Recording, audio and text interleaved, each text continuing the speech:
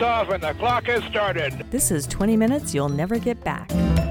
Yes, all you eagle ears out there, you may have recognized those dulcet tones. That of my executive producer, Dottie. Thank you for doing that. My name is Doug Prazak. I'd like to welcome you to 20 Minutes You'll Never Get Back, episode 47. It's exciting, huh? But before we get going, it's time for the States Update.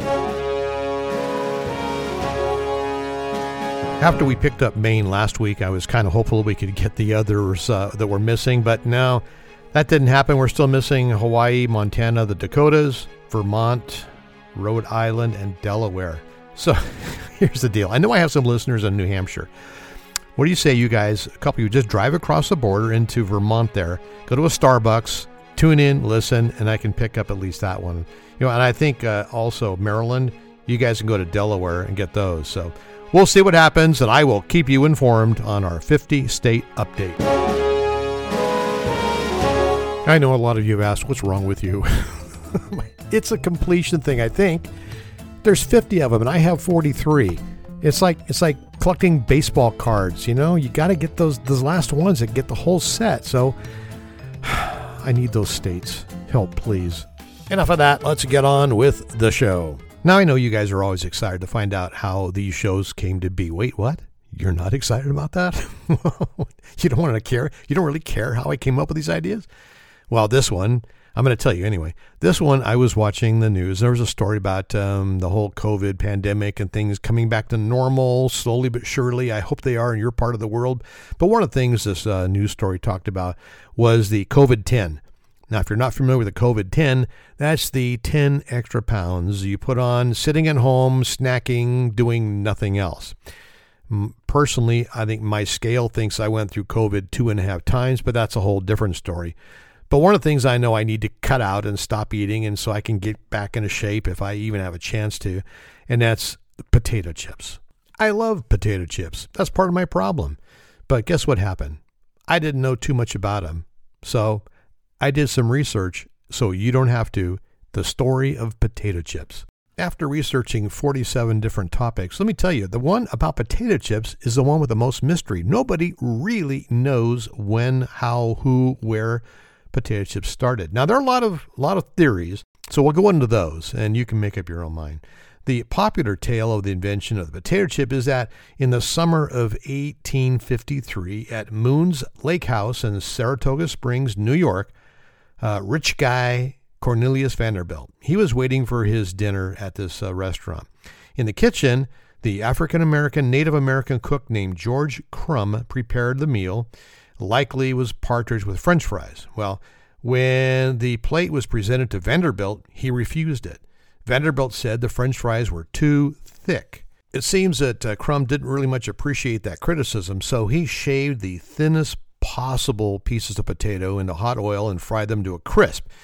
He sent the browned and brittle rounds to the table as kind of an insult, but turns out Vanderbilt was thrilled with the snack.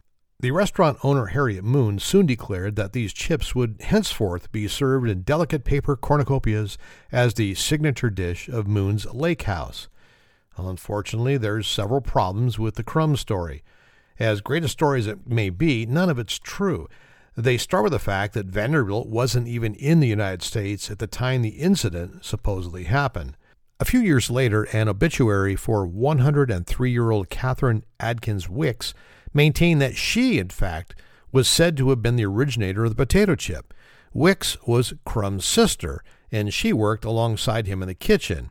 In one variation of the disgruntled diner story, it's Catherine, not Crumb, who carved the potatoes very, very paper thin.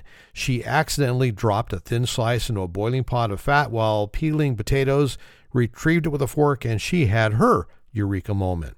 But still, Vanderbilt was no part of these stories. A more recent theory is that Lake House's potato chips actually precede even Crumb and Wicks by 4 years.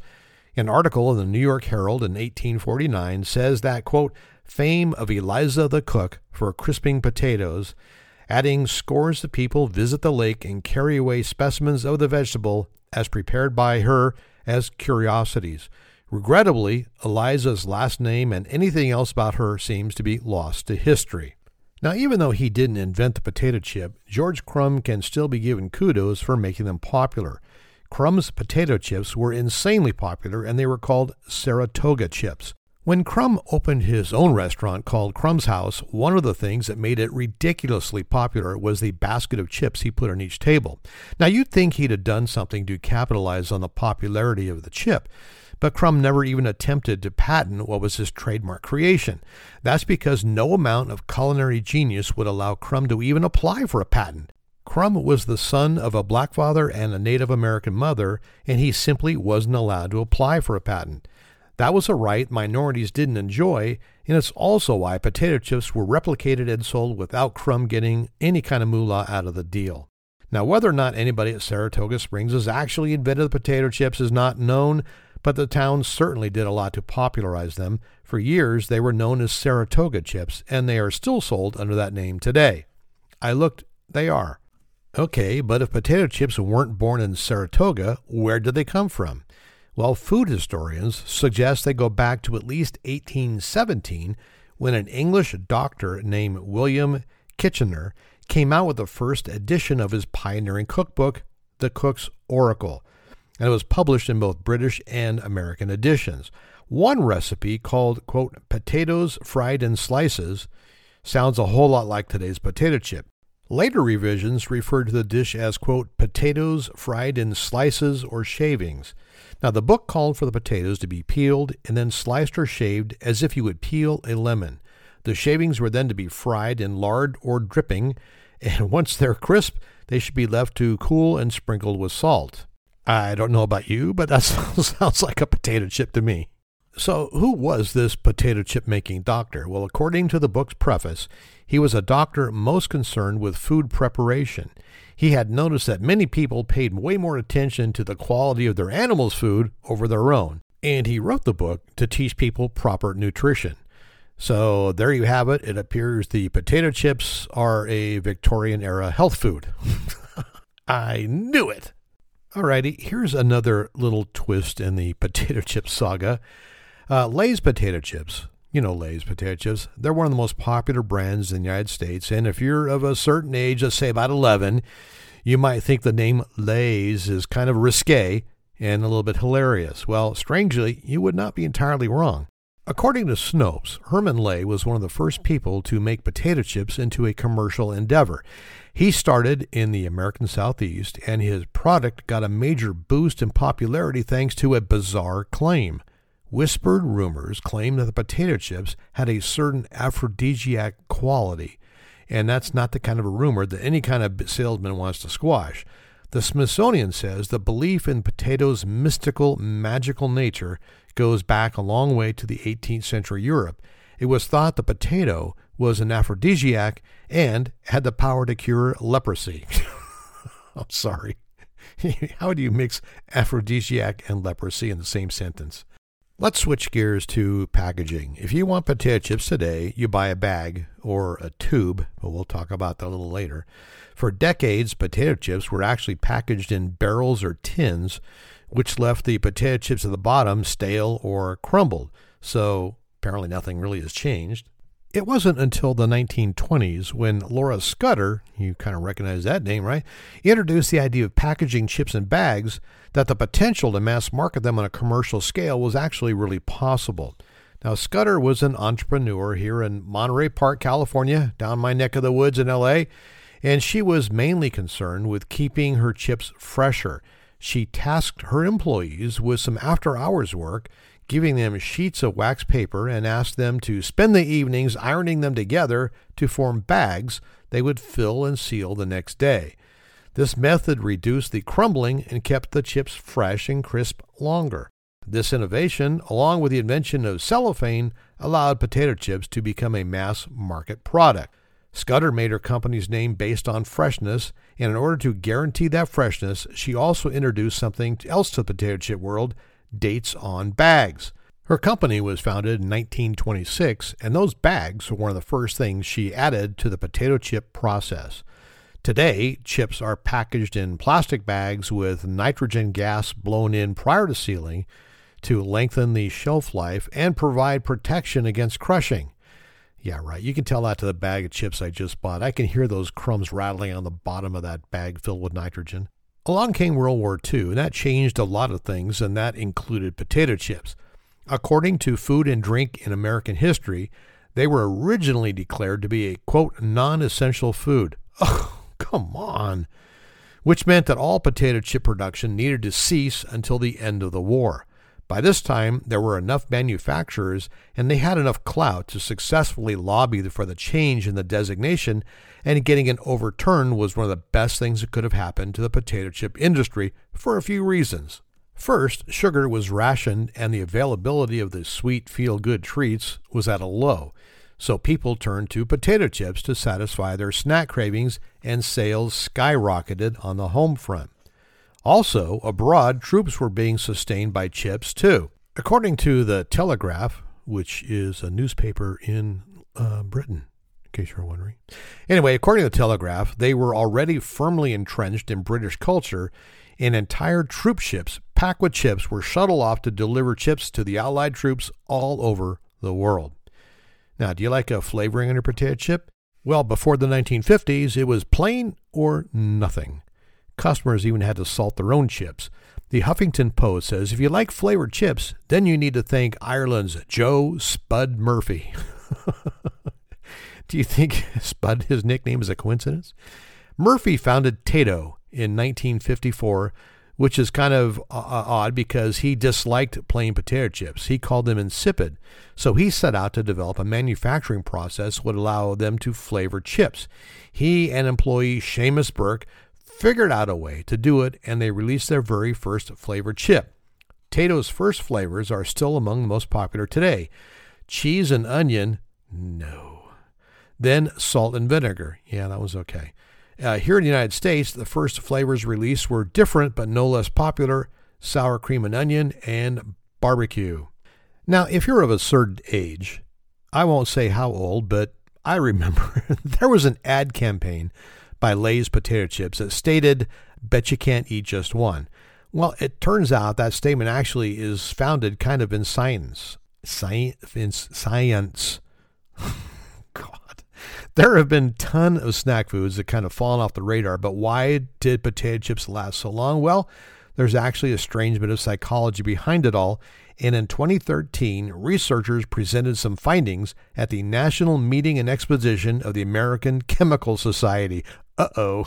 The study was on a phenomenon called hedonic hyperphagia, and it's basically the idea that people eat because it feels good, not because they actually need to. And I don't see anything wrong with that, guys. Potato chips are pretty much the poster child for this condition, and researchers say that's because potato chips have the perfect combination of fat, carbs, and some other still mysterious component that directly impacts the pleasure centers of the brain. Hey, we already said they're an aphrodisiac. God. Psychology Today says the addictive quality of the potato chip has something to do with their sodium content, and if that's not enough, Audioburst found that those crinkly bags potato chips come in have been designed that way on purpose. It's all about triggering a sensory experience and ultimately makes us eat more because we enjoy the chips more. Now you know. I think this is a great place to take a break. I'm going to go get a bag of chips, and when we come back, we're going to talk about the 500-pound elephant in a cardboard tube, Pringles. Don't go away. Here's a message of importance to millions of people who are continually pale and washed out, weak and run down. Doctors will tell you that these conditions are often caused by a deficiency of iron, the iron you need to build healthy blood, to keep your body function properly, and to keep you physically fit and mentally alert. Ironized yeast tablets provide you with a simple and effective way to get the daily iron your body requires. So if you're not getting the iron your body needs, if you feel weak, run down, and are easily upset, get new pep, vigor, and color for only a few pennies a day. Start taking ironized yeast tomorrow. Don't do it today. Do it tomorrow. He said so. All right. Let's talk about Pringles. Now, if you have no idea what Pringles are, I need you to stop this podcast right now, go to the store, buy a can of them or a tube of them, and then come back and pick up where you left off, okay? Now, just like regular potato chips, Pringles themselves have their own controversies and mysteries and all kinds of we don't really knows. So the first debate over Pringles is there's a belief technically they're not even a potato chip. And that's according to a 1975 ruling by the FDA. But first, let's get into a little bit of history. In 1956, Procter & Gamble assigned a task to a chemist named Frederick Bauer to develop a new kind of potato chip to address consumer complaints about the broken, greasy, stale chips, as well as the air in the bags. Bauer spent 2 years developing the saddle-shaped chips from fried dough. The saddle shape of Pringles is mathematically known as a hyperbolic paraboloid. Unfortunately, Bauer couldn't figure out how to make the chips palatable, so he was pulled off the task to work on another brand.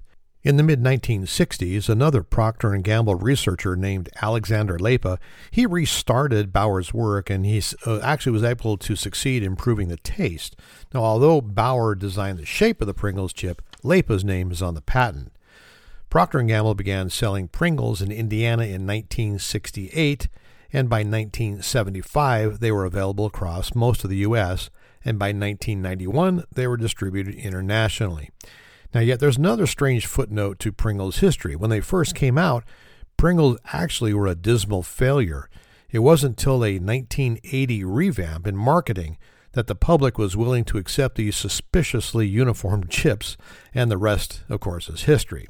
So why the name Pringles? Well, one theory, again, nobody really knows, one theory suggests that two Procter advertising employees lived on Pringle Drive in Finneytown, which is just north of Cincinnati.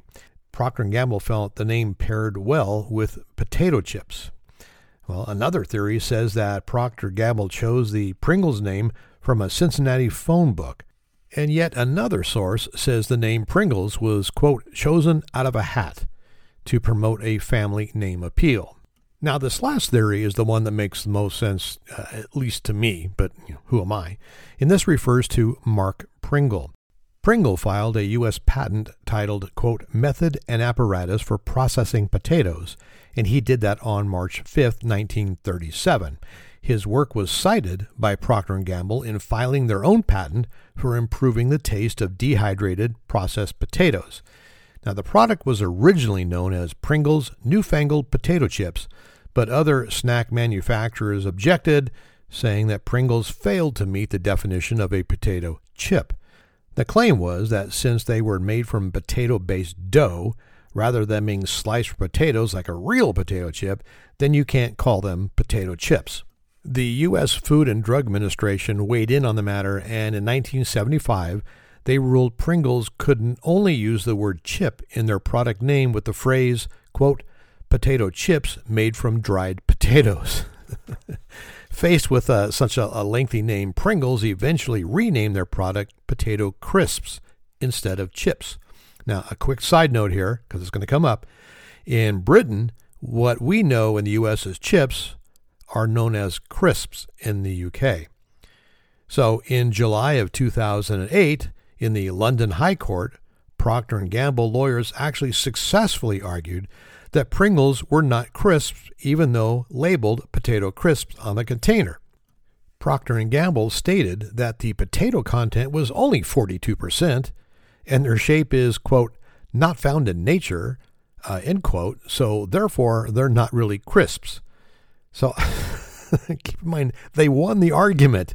Hey, we have the stuff we call Pringles crisps, but they're not really made wholly out of potatoes, and they're not found in nature, so they're really not crisps. And yeah, they won. On May 31st of 2012, the Kellogg Company officially acquired Pringles for $2.7 billion as part of a plan to grow its international snacks business. The acquisition of Pringles makes Kellogg the second largest snack company in the world. Now, of everything I've told you so far in this podcast, this is probably the best one. The Pringles logo is a stylized cartoon character that was designed by Louis R. Dixon. It's the head of a male figure, and this guy actually has a name, and his name is Julius Pringles, or abbreviated as Mr. P. Until 2001, the character had eyebrows. Well, crap, that's the school bell. That means my 20 minutes are up. But you know what? I have to finish this. It's just a couple more minutes, so I'm going to keep you after class. So bear with me, okay? Where was I? Oh, yes.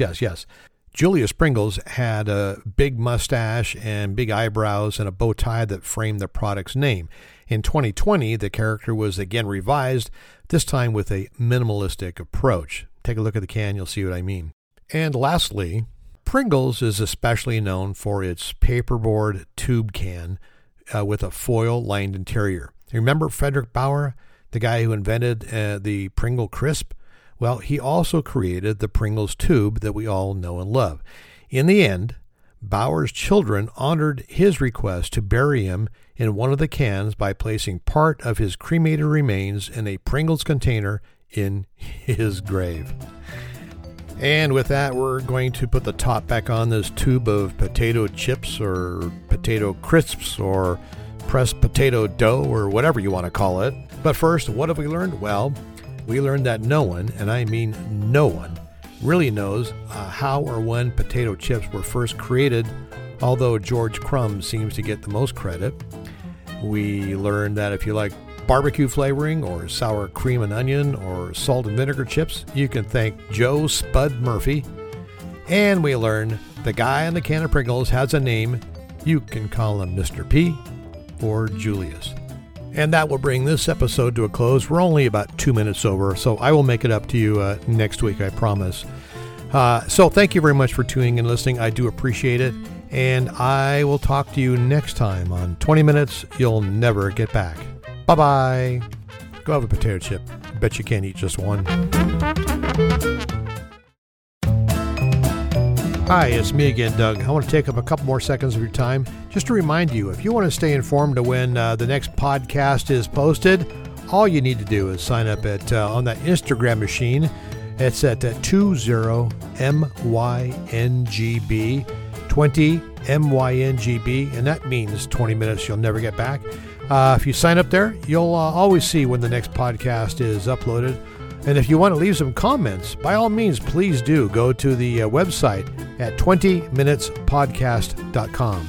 So it's 20minutespodcast.com, and you can leave your comments there. It also tells you how you can be an announcer for the show. So take a look at those two things if you'd like, and stay informed. And as always, thank you very much for listening to 20 Minutes You'll Never Get Back.